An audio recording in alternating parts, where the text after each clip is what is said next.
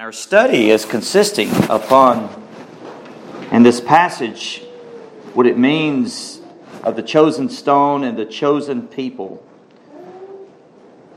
The chosen stone being Jesus Christ Himself, and the chosen people is the people of God. That God has chosen, that He has selected and appointed to come to Himself, the elect. And as we look at this study, we're looking at Jesus Christ and the people of God. This is going to be a wonderful study. Last Lord's Day, we did an overview. And starting today, we're going to start breaking this down verse by verse. And we're not going to be in a hurry on it. So we're going to squeeze out all the nutrients and the juices out of it we possibly can. By God's help and grace, I've thoroughly enjoyed studying this text, and I pray that it's going to be a great joy for you, as it was for me, as we looked into this word together. And that's the way I look at it. We're studying it together, but it's more than just a study. The reason why we study it is to see Jesus Christ in all of His excellencies and glories, and that we may worship Him. Our whole life should be centered in worship of the Lord Jesus Christ. So, in saying that, please turn with me in your Bible as we continue our study in the first epistle of Peter, chapter 2. The first epistle of Peter, chapter 2. And we are looking at verse 4 through 10, beginning with verse 4 to 10. And I'm reading this morning from the NASB. So hear the word of the living God.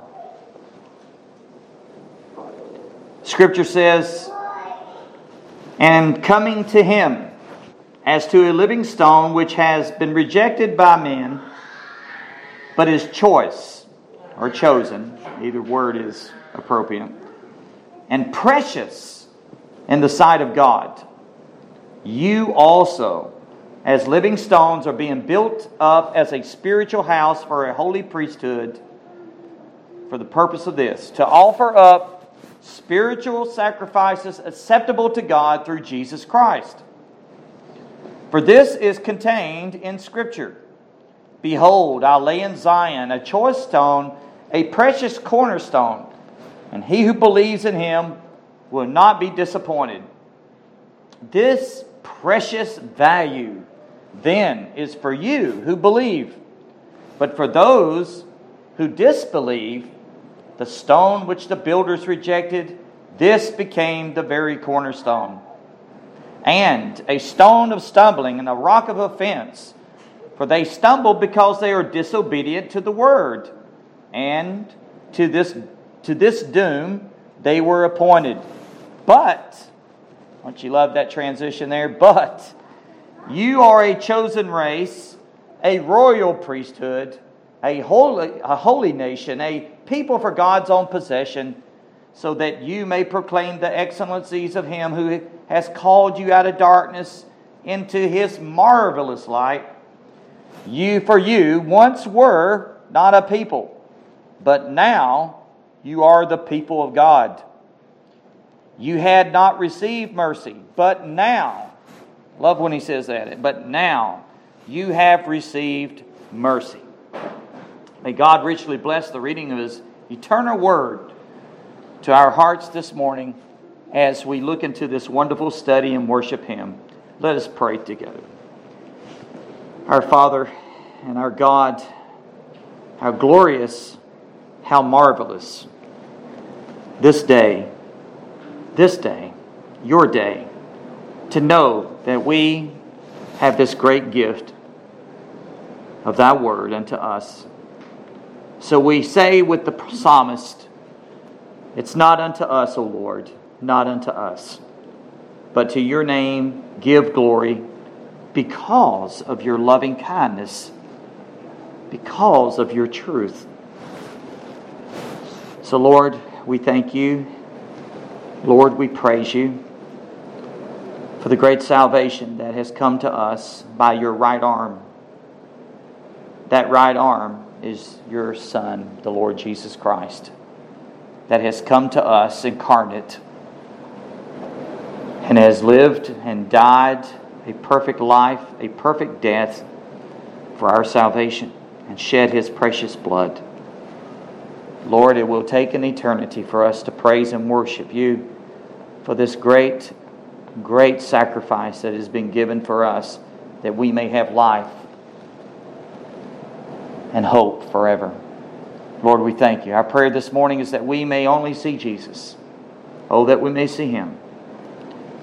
And Father, as we hear the preached word this morning, we recognize only by the blessed Holy Spirit can You give us the eyes and the understanding and the knowledge to see who You really are. We must have the spectacles of the Holy Spirit. And Father, we cannot put these on ourselves. You must do this. You must grant this to us by Your mercy in order for us to see Him, to see You. And Lord, You're willing to do this. You're willing because we know this in Your word. You invite us to come to Jesus through Your Son, to Yourself. So Father, we pray, give us eyes to see, give us ears to hear, and give us a heart to perceive as we worship You. And help us, Lord, to worship You acceptably in spirit and truth. And in the end, may we obey You, Father, from the heart. May our sacrifices through Him alone, and Him alone, Jesus alone, be acceptable, pleasing to You. And we know this is by faith and through the precious blood. Father, within this hour, we pray that Your face would shine upon Your church, just not here, but throughout this whole world, O God, because we're part of this church that You're building. And we ask this in the precious name of Jesus. Amen and amen.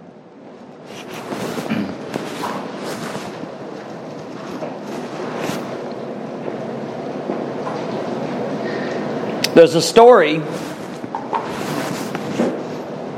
I'd like to share with you of a university student who once confessed to a pastor. And this is what he said: "I've come to the conclusion that I don't believe in God." "I see," the pastor replied. He said, "Please tell me about the God you don't believe in." Very wise to ask that question. So the student proceeded to describe a very vengeful, unfair, arbitrary, cosmic org who delighted, an ogre, I should say, who delighted in watching earthlings stumble through life in search of meaning and direction. After listening to the student's portrayal of God, the pastor wisely replied, "Well, I don't believe in that kind of God either." But beloved, like that student, most people in this world have a very warped, erroneous, wrong view of God, as you well know. What we believe about God is everything. It's the most important thing about us, as Tozer said. Because they cannot see beyond their circumstances and the conditions that plague the fallen world, which is dark and very depraved. They have a distorted worldview, which originated with the father of all lies, that is Satan himself. That's really bedrock. That's not a very light statement I've said. People has a false, wrong view of God. And the reason why, they do not know the God of the Bible. We also must keep in mind that the people that is blinded and deceived from the understanding, of a true understanding of God's goodness and mercy. Sadly and tragically, people, not all people, but most people and many people, as Scripture says, believe a lie and are damned eternally. This is a very serious matter of the souls of men perishing. But God invites people, invites all to come unto Him to have life and have life eternal. But the believers, the elect, understand. And by the way, they don't understand because of something within them. It's the understanding that is giving favor to them by God's grace. They understand by the Holy Spirit, and God has granted them to understand this and understand the knowledge of the Holy One. And because we see beyond the physical realm, and we see with the eyes of faith, and that faith is a gift from God, and experience His grace, and that is God's favor, and not as something that we earn or we can merit, but it's by God's grace and God's grace alone. And God's kindness, and His kindness is His mercy and His compassion that He has shown to us through Jesus Christ. So Scripture speaks pointedly about the duties. It speaks of the responsibilities of the believers. But all of that is balanced with, or by, I should say, the rights and the benefits we have in Jesus Christ. And that's what I like for us to really focus on. And this is going to take us several weeks, several Lord's Day to go through, because there's so much here when it comes to the privileges and the rights and the benefits in Jesus Christ. So in writing to the believers that were experiencing severe persecution, as we covered last Lord's Day, an overview, we got to understand the audience in which Peter the apostle is speaking to. He's speaking to persecuted believers. They were persecuted Jews, believers, and Gentiles as well, but mainly a lot of Jewish Christians that lost everything that they had. Their houses, the temple was all burned and laid waste. So the Apostle Peter is reminding them of their privileges. We've got to get that right there. The privileges, and called them to praise God for His abundant grace in Jesus Christ. And can I say this? This is our calling as well. As we listen to this word this morning, this is our calling. And our calling ends, is what he says, you're a chosen race, a royal priesthood, a holy nation, a people for God's own possession. And then he says this, so that you may proclaim the praises of Him, or the excellencies of Him, Jesus Christ, who has called you out of darkness into His marvelous light. So that is our calling. So within these awesome verses that Peter gives to the believers, there's 10 that I counted, and we're going to unpack these marvelous and great privileges in the next several Lord's Day. And I love this about expository preaching, because we can do this. We can unpack it little at a time. And as we search the Scriptures and dig into the Scriptures by the help of the Holy Spirit for us to understand. But I'd like for us to focus today just on specifically our communion with God. Our communion with God. We're going to look at others and unpack these great privileges that God gives to us, His people, the church. But they include our communion, our union with God. That's the first we will be looking at. Our access to the Father. Next would be our spiritual sacrifices to Him, which is application, but we're going to look at that a little bit today as well. But we'll see it more specifically, God permitting, in the near future. Security, our security that's in God, our affection, a love for God, our dominion with Him, that He has called us to be kings and priests unto Him. Our possession, that we are God's possession, that God is our possession, that we are God's possession. Holiness, that we are a holy nation. Illumination, He's called us out of darkness into His marvelous light. That's illumination. And last, we will be looking at mercy. Mercy. That right there covers a great deal of who God. That's a great attribute of God, isn't it? God's mercy, God's compassion, God's hesed. That's the Hebrew. His loving kindness, His tender mercy. So we're going to look at that. So in this passage, in 1 Peter 2, is precisely what we need today at Redeeming Grace Church. We need to hear this. I needed to hear this.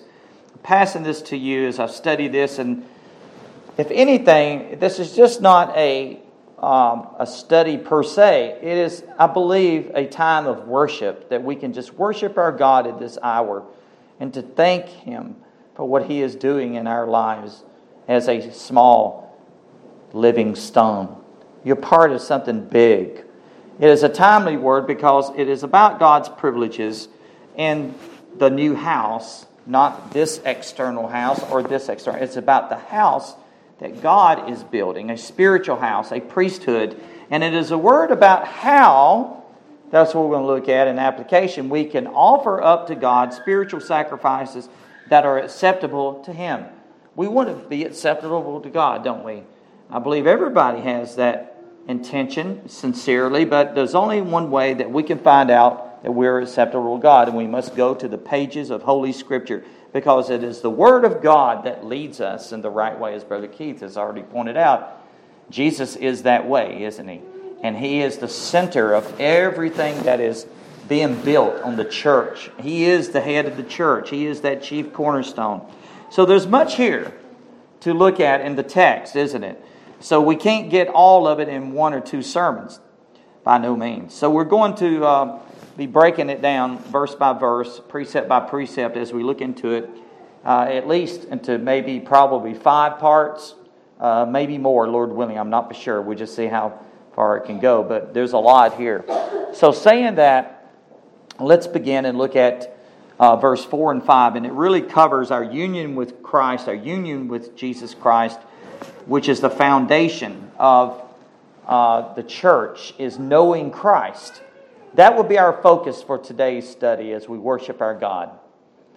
So in these 2 verses pretty much gives to us how believers, God's people, are being built into a spiritual house. That's our union with God.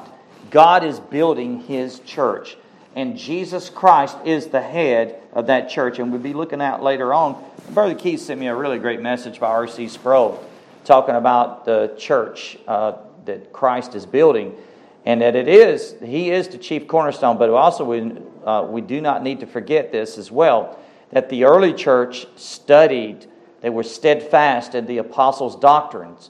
So what does that tell us? That the apostles and the prophets is part of that foundation, that Jesus Christ is that chief cornerstone. He is the chief cornerstone.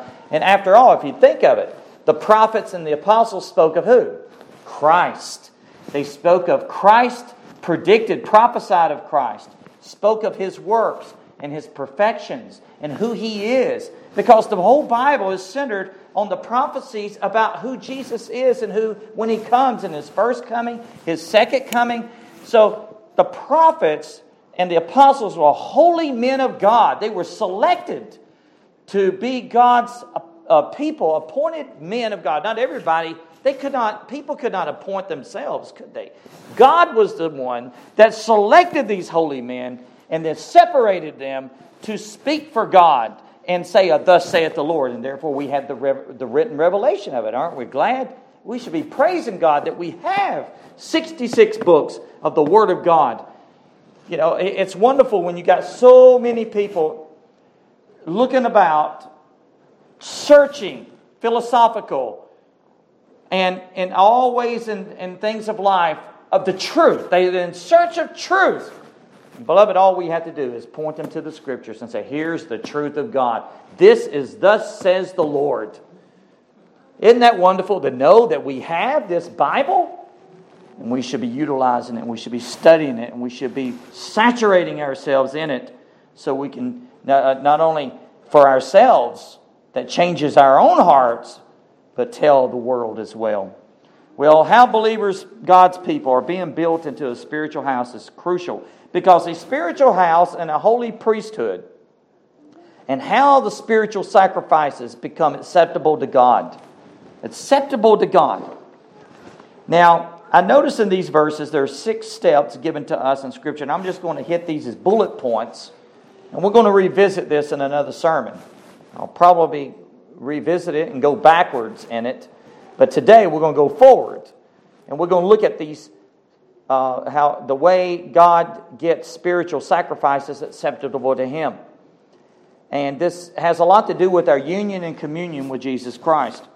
So let's look at these 6 steps given to us from the Apostle Peter through the inspiration of the Holy Spirit. The first one that I see here is the obvious one. The first one is, and the most important one, is foundational, and that is through Jesus Christ. Now, that may be obvious. I heard an example of this one time when I was here and when I was with the Christian Missionary Alliance, and I went to a conference, and I heard the president. His name was Peter Nanfeld. I'm surprised I remembered that because as I get a little older, my memory starts to slip. But this was years ago. And he preached a wonderful sermon. I never will have forgotten it. I've got it on cassette. And I'd love to share it with everybody someday, Lord willing. Maybe I can transfer it to a DVD or something, CD or whatever. But he preached on Christ in you, the hope of glory. And he was talking about the great revelation that has been hidden from ages past. But this one revelation is Christ in you, the hope of glory. And he gave it a little example. He said, remember that commercial on television of that little old lady for Wendy's? Where's the beef? And it really rang to me. He said, in other words, he was saying, this is the beef. Right here. Jesus. Christ in you. The hope of glory. I love that illustration he used from a commercial of a little old lady. Where's the beef? And he actually called her the great theologian. Where's the beef? Where's the steak? You see, and isn't that so true? Jesus Christ is everything. I'm telling you, if we don't know who Jesus is, the Bible is not going to be alive to us. And it's the Holy Spirit of God that helps us see this. We can't do this with ourselves, but if you have it within you to seek and search and go after God, do it, because that is God's grace to you. Who is the living stone? Jesus Christ is the source of every spiritual privilege that we have. Isn't that great? I want you to think about that for a second. Every spiritual privilege that you and I have today is because of Jesus Christ. Jesus, Christ crucified, Christ buried, Christ risen from the dead, Christ ascended, and Christ to come back again. Christ is central. And that's what Redeeming Grace Church is about. We're about Jesus Christ. He is to have all preeminence and no one else. And I really mean that. And I pray as I minister this that God hides me behind the cross. I just want to be a mouthpiece and a voice for Him because I want you to have a heart that burns after Jesus. Verse 4, what does he say? And coming to Him. Coming to Him as to a living stone which has been rejected by men, but is choice. He's chosen. Precious in the sight of God. Who's precious in the sight of God? Jesus is precious. Don't you love how Peter uses that word precious? Jesus is precious. His blood is precious. Everything about Jesus is precious. Jesus Christ is the living stone. I love that metaphor. It's just not a stone or a cold stone, or as we use the word, stone dead. Jesus is not dead. He is a living stone, a stone that is risen again. That's what he's referring to. He's alive. Jesus Christ is the living stone, and Peter is thinking in terms of a building. He's using a metaphor, as we looked at that last week, of the church that Christ is building. And in verse 6, Peter quotes from Isaiah 28:16. 28:16, the prophet. You could go there, whatever translation you have, but in the NASB, this is exactly what the prophecy says from the prophet Isaiah. He says, therefore, thus says the Lord God, behold, I'm reading from the Old Testament now. Behold, I am laying in Zion a stone, a tested stone, or a tried stone, a costly cornerstone, for the foundation firmly placed. I looked at that word firmly placed, literally means well laid. It's well laid. Isn't that beautiful? And he who believes in it will not be disturbed. And in the literal sense, Peter said, will not be disappointed or will not be in a hurry. That's what it means. Will not be in a hurry, will not be disappointed, will not be disturbed.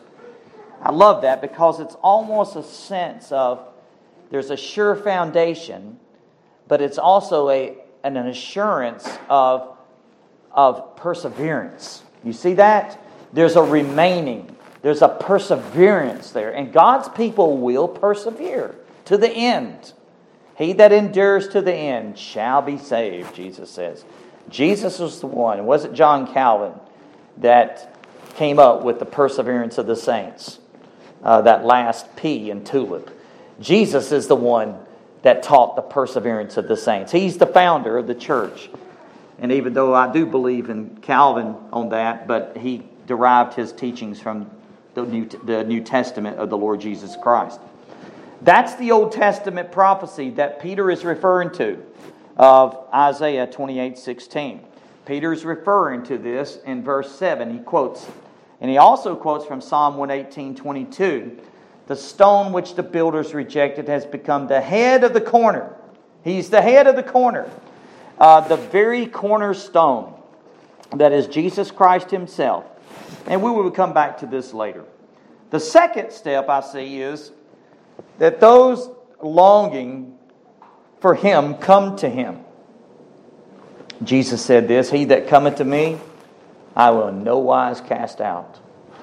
And actually before He said that, He says, all that the Father gives to me will come to me. Then He turns it around and says, but he that comes to me, I will in no wise cast him out. There's much said here because there's an invitation. The invitation is coming to Him, coming to Jesus, coming to Christ. This is accurate biblical description speaking of salvation. Jesus said this in Matthew 11:28. Come to me, all you who are weary. Are you weary this morning? Are you heavy laden? Heavy laden. And I will give you rest. That rest is not necessarily physical rest. He's talking about rest for your souls. We are to rest in God within our soul. That's internal. And that's where the peace that passes all understanding comes. It's an internal rest, and that rest is in Jesus alone. Who He is. Who He is and what He's done for us. Isn't that everything? I'm telling you, this is central. It's foundational. The person and works of Jesus Christ is central and foundational to our faith. And we must believe this is our union with Him, our communion with Him. And He says, come to me, all you weary and heavy laden, I'll give you rest. John 6:35, Jesus says, I am the bread of life. And he who comes to me shall not hunger. And he who believes in me shall never thirst. Right there, hungering and thirst. A lot of people think a lot about that physically nowadays, don't they? About thirsting and hungering. We must feed our body. We must give our body water. But Jesus is basically saying, I am necessary for your spiritual hunger and your spiritual thirst. And He says, I am the one that will feed you spiritually. I am the one that you will never thirst again if you drink of me. That's what He was basically telling the woman at the well. Drink of this water, Jacob's well, you'll thirst again. But drink of the water that I give, you'll never thirst. Isn't that wonderful? And this is what we should be telling people and reminding ourselves. That it's because of Jesus Christ. Now John 7:37.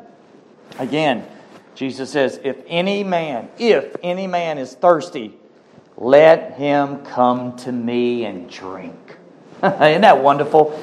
Let him come to me and drink. If you're thirsty and you know, you got so many people today that are caught up in spiritualism. You know, this is really the harvest is ripe, isn't it? Because the people are thinking spiritual things.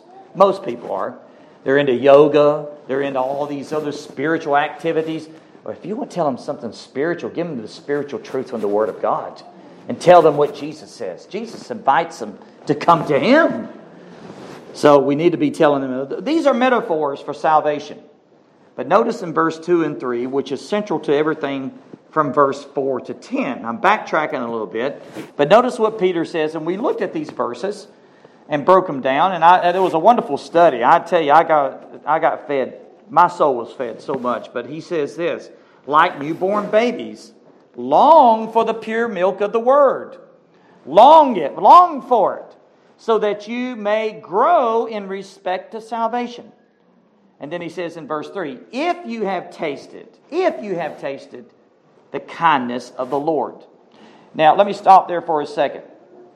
Everything that Peter says from verse 4 to 10 is really centered on those two verses. Because it is the Word of God that we are to long for, like a baby longs for its mother's milk. We should crave for God's Word. And that's how we are to grow in our salvation. There's no growing in salvation unless we dig into this Word. We will be spiritually retarded and spiritually malnourished and not growing in respect to salvation unless we are in the Word of God, studying in it, meditating upon it, loving it, longing for it. So verse 4, then he says this, and coming to Him as to a living stone. See the fit? Coming to Jesus Christ initiates all the spiritual privileges. Why? Because in Him, and Peter says this, and he says that coming to Him, that God the Father has granted to us everything, not some things, but everything that pertains to life and godliness. That's what Peter says. So everything that you need to know pertaining to life, to this life, and to be godly in this life, to be godlike, godliness, is all found in the Word of God. Everything you need to know is right here in the pages of Scripture. Paul said this in Ephesians 1:3 about the spiritual privileges. And you know what he does? He breaks out into doxology. He breaks out into worship to God. And he says in Ephesians 1:3, blessed be the God and Father of our Lord Jesus Christ, who has blessed us with every spiritual blessing in the heavenly places. In who? In Christ. There you have it. It's in Christ. And then we were safe to say this, that there are no spiritual blessings outside of Christ. In other words, all the spiritual blessings, all the privileges, all the benefits is in Jesus Christ. And if you want that, we must be in Christ. In Christ. The Greek word translated coming to Him in 1 Peter 2:4, we looked at this a little bit last week, but I want to look at it a little bit more here, conveys more than just initially turning to Christ for salvation. It's much deeper than that. It actually implies remaining in Him, or remaining with Him, and abiding in Him, abiding in Christ, remaining in Christ. That's what it means, to remain, abide. That is our union, our communion with God. And and that's the only way we could get to God, the Father, is through Christ, because He's the God-man. See, He represents God fully and He represents man fully. And that's how He bridges the gap. Isn't that beautiful? And this is what the Bible teaches. And that bridge is found at the cross. If people want to meet God, a holy God, meet Him at the cross. Because that's where mercy and justice kissed. See, and it's all reconciled. Sinners are reconciled right there at the cross of Jesus. But this is also in the Greek translation of the Old Testament. In the Old Testament, this word was used also of those who drew near to God for ongoing worship. So it's necessary for the people of God, if we're going to draw near to God, to look at this word and coming to Him, it's ongoing worship. Our worship should be ongoing. It should never cease, right? So when you and I came to Jesus Christ, there was a permanent relationship of intimate personal communion that was established. And before that, you and I were rebellious toward God. We were alienated from the life of God, from all of His promises. And actually the Scripture says in Ephesians 2 that we were without hope. Isn't this...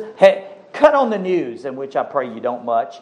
But if you cut it on, all you see is a world without hope, without God.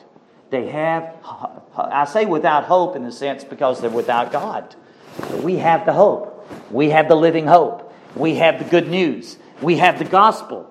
That's why we should be proclaiming the excellencies of Him that has called us out of darkness into His marvelous light. We should be illuminating that light and telling people with our mouth of the goodness of God and the good news of God.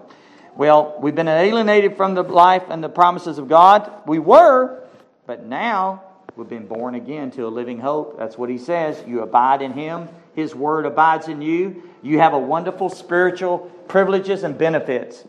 Hallelujah, what a Savior.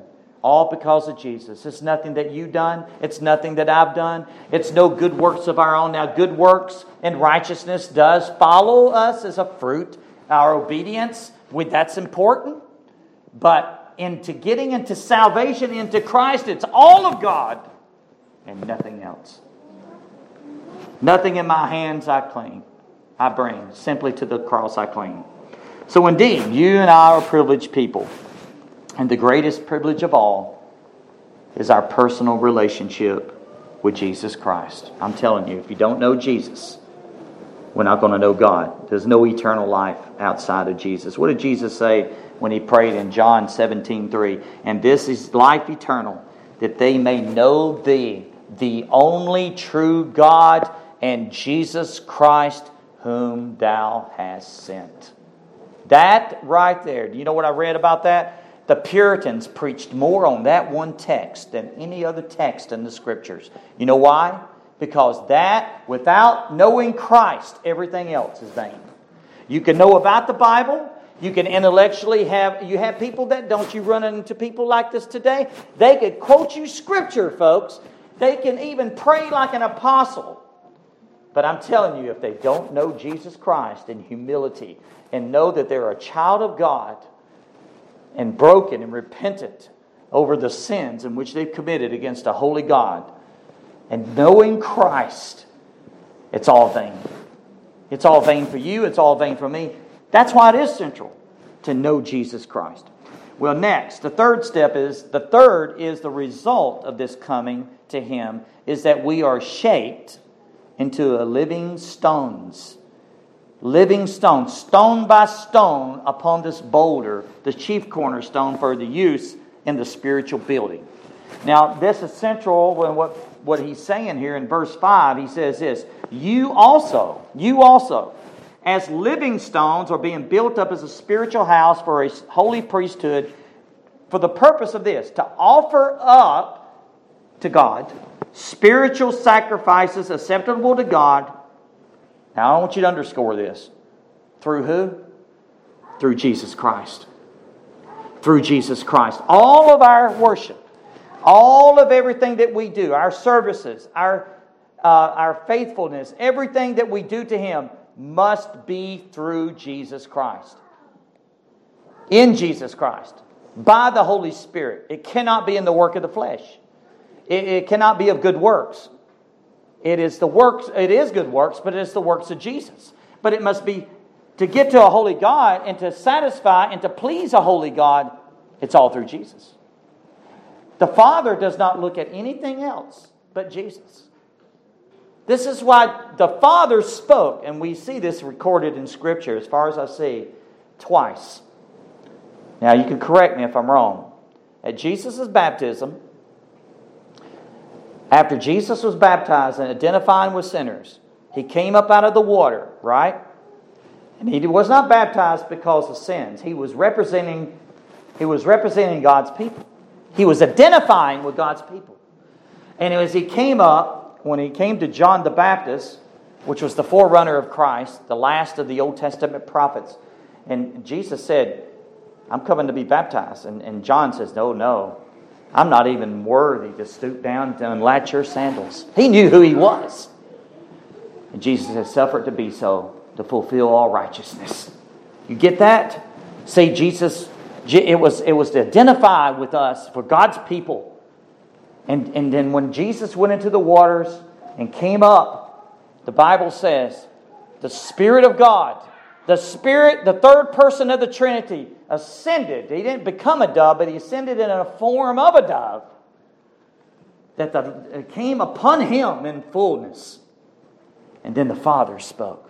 And what did he say? This is my beloved Son, in whom I'm well pleased. They thought it thundered. Wow. But the Father was saying, I'm pleased in Him. I'm pleased in my Son. This is my beloved Son in whom I'm well pleased. And another time that the Father spoke was on top of the mount, on the Mount of Olives, a transfiguration. When Jesus was transfigured before them, the glory just bursted out of Him. And this was for His glories to come. But here He was, veiled in flesh, the Godhead seen. And the glories were bursting out, and He was transfigured before them, and they were blown away. The apostles, Peter really was blown away, and James and John, and then they started talking about, they saw Moses and Elijah, and there's a reason. Elijah represented the Exodus. I'm sorry, the Exodus. And Moses represented the Exodus. Both was an Exodus in a sense, because Elijah exited out with a chariot of fire. But he represented the prophets, and Jesus was in the middle. And here is Moses, the law and the prophets. But both was the Exodus. And what were they speaking of? Actually, the Scripture says they were speaking of the resurrection. Jesus' resurrection. Everything centered on Jesus Christ. And the Father spoke.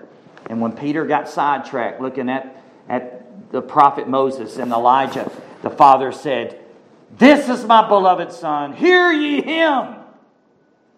Wow. I don't know about you. And then, you read the text. What happened?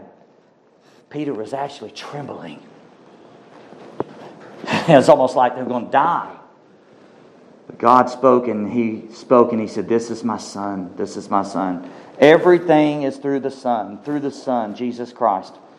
Well, there's some things I'd like to point out here about the living stone. It's paradoxical because the stones aren't alive, as I already said. Stones are here as symbolic. Here it's profound because it beautifully incorporates three realities about Jesus Christ. The first reality is that Jesus is the long-awaited Jewish Messiah that came. God, and you see that in verses 6 through 8, which we read. But God kept His promise to send the Messiah. Second, that Jesus is a stone, that He is the focal point of His spiritual house, the church. That church in which He's building. And the Greek word translated stone in verse 4 sometimes refers to the stones used in the building projects, which in the temple, when they built the temple, if you read the Scriptures, it was with precision. Each stone was cut and chiseled to fit perfectly. Read this in Scripture. It's in Scripture. That it had to fit, God gave the blueprint to Solomon. And it had to be perfectly set in place. Chiseled away to perfection. In a specific location. And were practically immovable stones. Now I want you to think about that. That's the way the church is. Jesus says, I will build my church. And He told Peter, upon this rock. He's speaking about the chief cornerstone. And then the living stone. We talked about that, didn't we? The Petra and the Petros. Jesus is the Petra, the boulder, the chief cornerstone. But the apostle has a part to play with it too, because the apostles and the prophets are part of that foundation. R.C. spoke this about in Revelation. You look at the 24 elders around the throne of God, which is the foundation that was laid of the church. You see that? So these stones had to be chiseled perfectly and were practically immovable. Jesus will build His church. And then I love this part. And the gates of hell shall not prevail against it. Shall not. Not only is Jesus Christ a stone, He's a living stone. He's the chief cornerstone, which is the most important stone, by the way, of the entire structure and the building. Because of Him and from Him, the church draws its spiritual symmetry. finally, the last here, Jesus is the living stone. That is appropriate description because everything Peter said in this epistle is all based on the truth that Jesus Christ is risen from the dead. Jesus Christ is alive. Why is that important? Because all the privileges that he is talking about would not be so unless Jesus is risen from the dead. We wouldn't have a hope. We wouldn't have a blessing in heaven. We wouldn't have eternal life. We wouldn't be forgiven. Paul talks about all this in 1 Corinthians 15. All because Jesus Christ is risen from the dead. Everything. Our faith, everything. Our hope. You see, all the believer's hope and basis is on the spiritual privileges that you and I have in Jesus Christ. And Peter says this, we have been born again to a living hope through what? The resurrection of Jesus Christ from the dead. 1 Peter 1:3. Interesting, the literal reading renders this in 1 Peter 2:4. Coming to Him is to a living stone. In other words, Christ is that unique stone. He's unique. We can actually say that. Jesus is unique. There's no one like Him. No one ever will be like Him because He's God. That's what makes Him so unique. He's God. He's deity. So Jesus Christ is the living stone. Those longing for Him come to Him and we're shaped into that living stone. Now the fourth step is this. That follows up from that. We are built into a spiritual house. A spiritual house. Christ Himself is the builder. He builds individual believers into a spiritual temple. It's a spiritual because it houses the Holy Spirit. Now, you have chapter and verse. There's a lot of chapter and verses on this. But I picked this one out. 1 Corinthians 3:16. Paul the Apostle speaking to the church of Corinth. And he gives them a question. Don't you love the questions he gives? Do you not know? Do you not know? In other words, they're ignorant. He told them, you're ignorant. In other words, you need some knowledge of Scripture. Do you not know that you are the temple of the Spirit of God that dwells in you? Isn't that great? The Spirit of God dwells in you. He dwells in you. You know, that's a reference to the local church, not to necessarily the individual in this context, but it is to the church in which Jesus is building. So, what we see so far is that God lays this stone. Jesus Christ is the chief cornerstone that lays in Zion, and that is Jerusalem. And men rejected it. They crucified Him. But God chose this stone and regards Him as infinitely precious above all things, raises Him from the dead, makes Him as ever-living stone, and gives Him the place and the highest honor at the head of the corner. And all this to the end that Christ might gather a people, a special people to Himself, who would themselves be alive like Him, because they would be in Him. We share that union with Him, and would make a temple, a living temple, because the Spirit of God would dwell with them. And your body is the temple of the living God. That's why the way we treat our body, what we do with our body is crucial. It's important. And an eternal habitation, because we are the partakers of God's holiness. And we have an eternal habitation because the Spirit of God dwells within us. Now let me go to the fifth, because my time is clicking by. Not only we're living stones built in the spiritual house for God's habitation, we're also a holy priesthood. We'll look at this later on too. In other words, we're not merely just passive building, a building that God dwells. We are also active participants in worship. This is important because the whole life of the believer is a life of worship. It's obedience, but it's our worship to God. Not just participants, priests, a royal priest, a royal nation, a priesthood of all believers. And I'll say more about that later. The sixth step is the spiritual sacrifices are offered to God through Jesus Christ. And I'm going to really close this out with application here, because there are no spiritual sacrifice, no matter how sincere people are. They will not be accepted to God the Father unless it is through Jesus Christ by faith and through the blood of Jesus Christ. Now, this is not me. This is in Scripture. What God the Father has accepted is the blood of Jesus, His sacrifice. And if we're going to come to offer up spiritual sacrifices to Him, our works to Him, not for salvation, I'm talking about the believer now, I'm talking about works that follow, our workmanship. It must be all through Jesus. Everything that we do at Redeeming Grace Church must be through Jesus.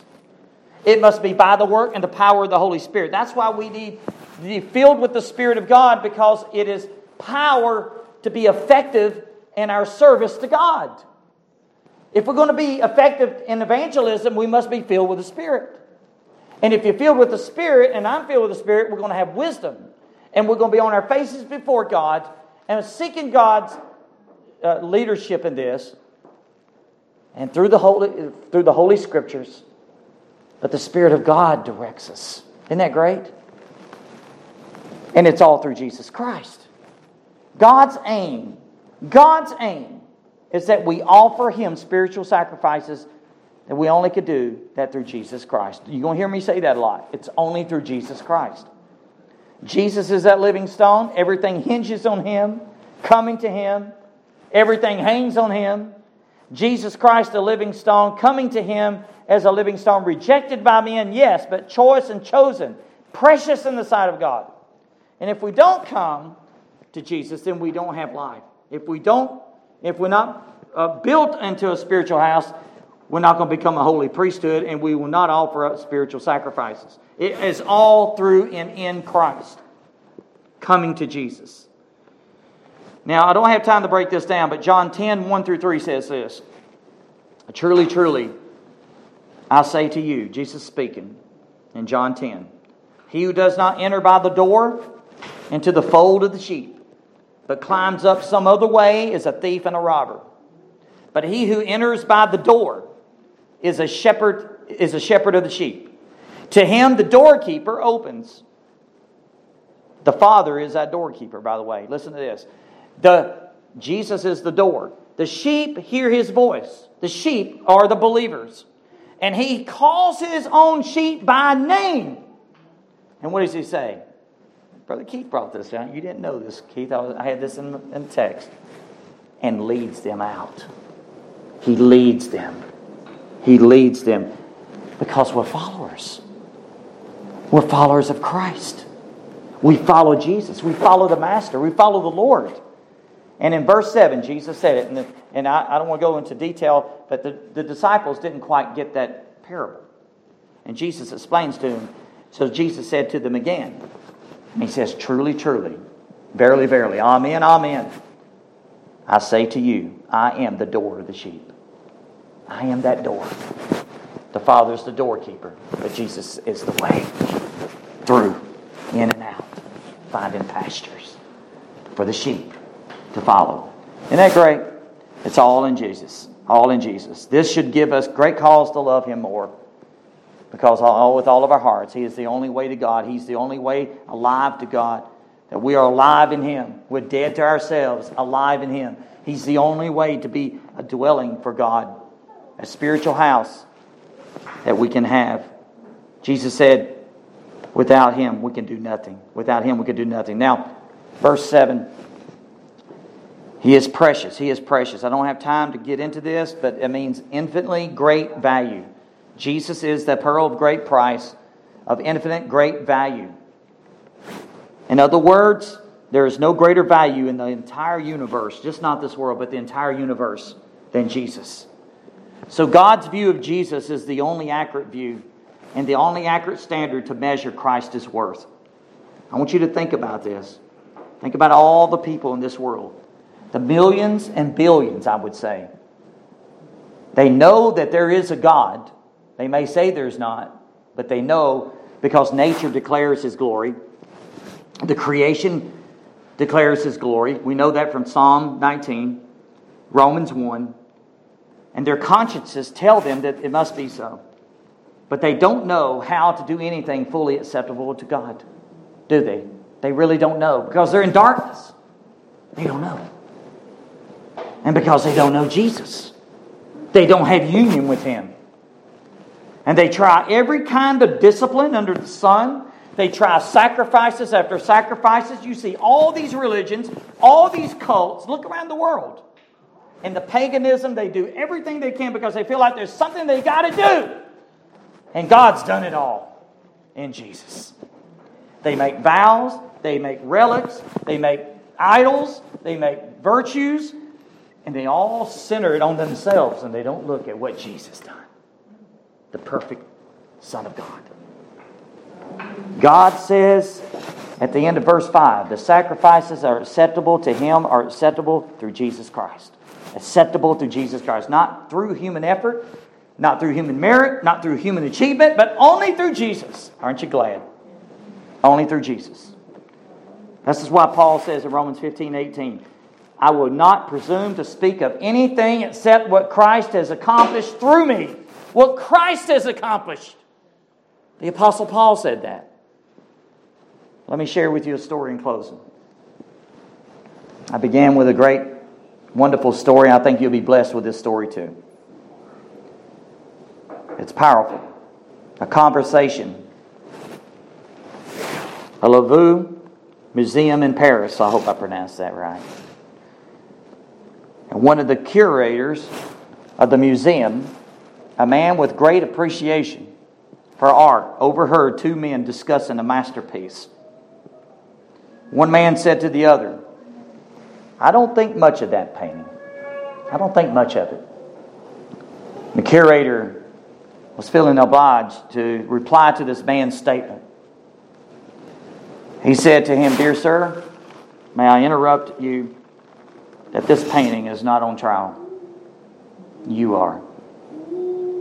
The quality of that painting has already been established, he said. Your disapproval simply demonstrates the frailty of your measuring capability. Now listen to this. This is profound. In a very similar way, Jesus Christ is not on trial before men. Men are on trial before Him. That's exactly the truth.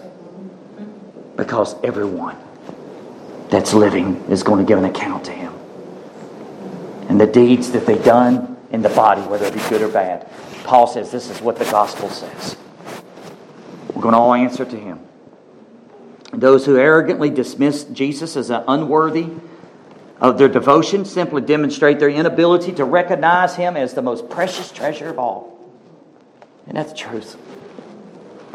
And Peter said in chapter 2, verse 6 and 8, this is contained in the Scripture. Behold, I lay in Zion a choice stone, a precious cornerstone. He who believes in Him shall not be disappointed. Shall not be disappointed. This precious value then is for you to believe. Who believe? But for those who disbelieve, the stone which the builders rejected, this became the very cornerstone, and a stone of stumbling and a rock of offense by God's holy and perfect standard, folks. Jesus is the perfect cornerstone. But the leaders of Israel, as you well know, had the faulty standards of measurement, didn't they? They had a wrong view of God. They didn't see Jesus as that Messiah. They wanted a political Messiah for themselves. And they inspected Him closely, but they rejected Him because He didn't fit their concept of a Savior. Scripture says this, and He came into His own, and His own received Him not. Sadly, to say this, millions of men and women throughout this history have followed their lead right into hell. Eternal damnation. Folks, Jesus is everything. He's got to be everything. Not just a piece of our life. He's got to be our life. And our life must be hid in Christ and God. As well as we tell others, let me leave you with this about the Lord Jesus. Many will evaluate Him as a wrong standard, as that particular man that was evaluating that painting. And people will reject Him. Others will evaluate Him according to God's standard, and they will find Him precious beyond all measure. But either case, we must be a faithful witness to Him and unto Him, knowing that someday His full value will be proclaimed by all, because Scripture says this in Philippians 2:10-11, so that at the name of Jesus every knee will bow of those are in heaven, on earth, and under the earth, and that every tongue will confess that Jesus Christ is Lord to the glory of God the Father. Brother Keith shared this with us a few weeks ago. Psalm 2, 11 and 12. Worship the Lord with reverence. Rejoice with trembling. Do homage to the Son, and that He not become angry, and you perish in the way, for His wrath may soon be kindled. How blessed are all those who take refuge in Him and the Rock of Ages. Let's pray. Father, we thank You for this word this morning. We thank You that there's something very gracious in that text. There's not immediate judgment. There will be judgment to come, but there's not immediate judgment that we so rightly deserve. Lord, it's Your mercy and Your anointed one, Jesus Christ, that shows mercy and providing an opportunity for repentance. The remedy is still the same. As the Lord Jesus says, the time is fulfilled and the kingdom of God is at hand. It's come near. Repent and believe the gospel. Father, time is a gift to us. Every one of those are gifts to us. Time is a gift to us. The kingdom is a precious gift to us. The King is the most precious of all gifts. And Lord, You rule sovereign in salvation. And You command all men to repent everywhere. So Father, may we truly take hold of who Jesus really is and what He's done for us. Those two great gifts. And may we know that the chief cornerstone is all worth it. All worth it. And as You said in verse 10, for You were once us. We were once a people, not now. We are the people of God. We are the people of God now because of mercy. Lord, the mercy You have showered us with in Jesus. Receive mercy now. Oh, Father, help us. And we thank You, Lord. Thank You that it's not because of us. It's all because of Jesus. And we worship You this hour. Lord, we worship You in our life. Help us to be obedient. And help us to present our bodies as a living sacrifice to You, acceptable to You, to do the perfect will of God. Holy, perfect will. And we thank You for this. And we ask these things in Jesus' name. And we thank You for Your name's sake. Amen.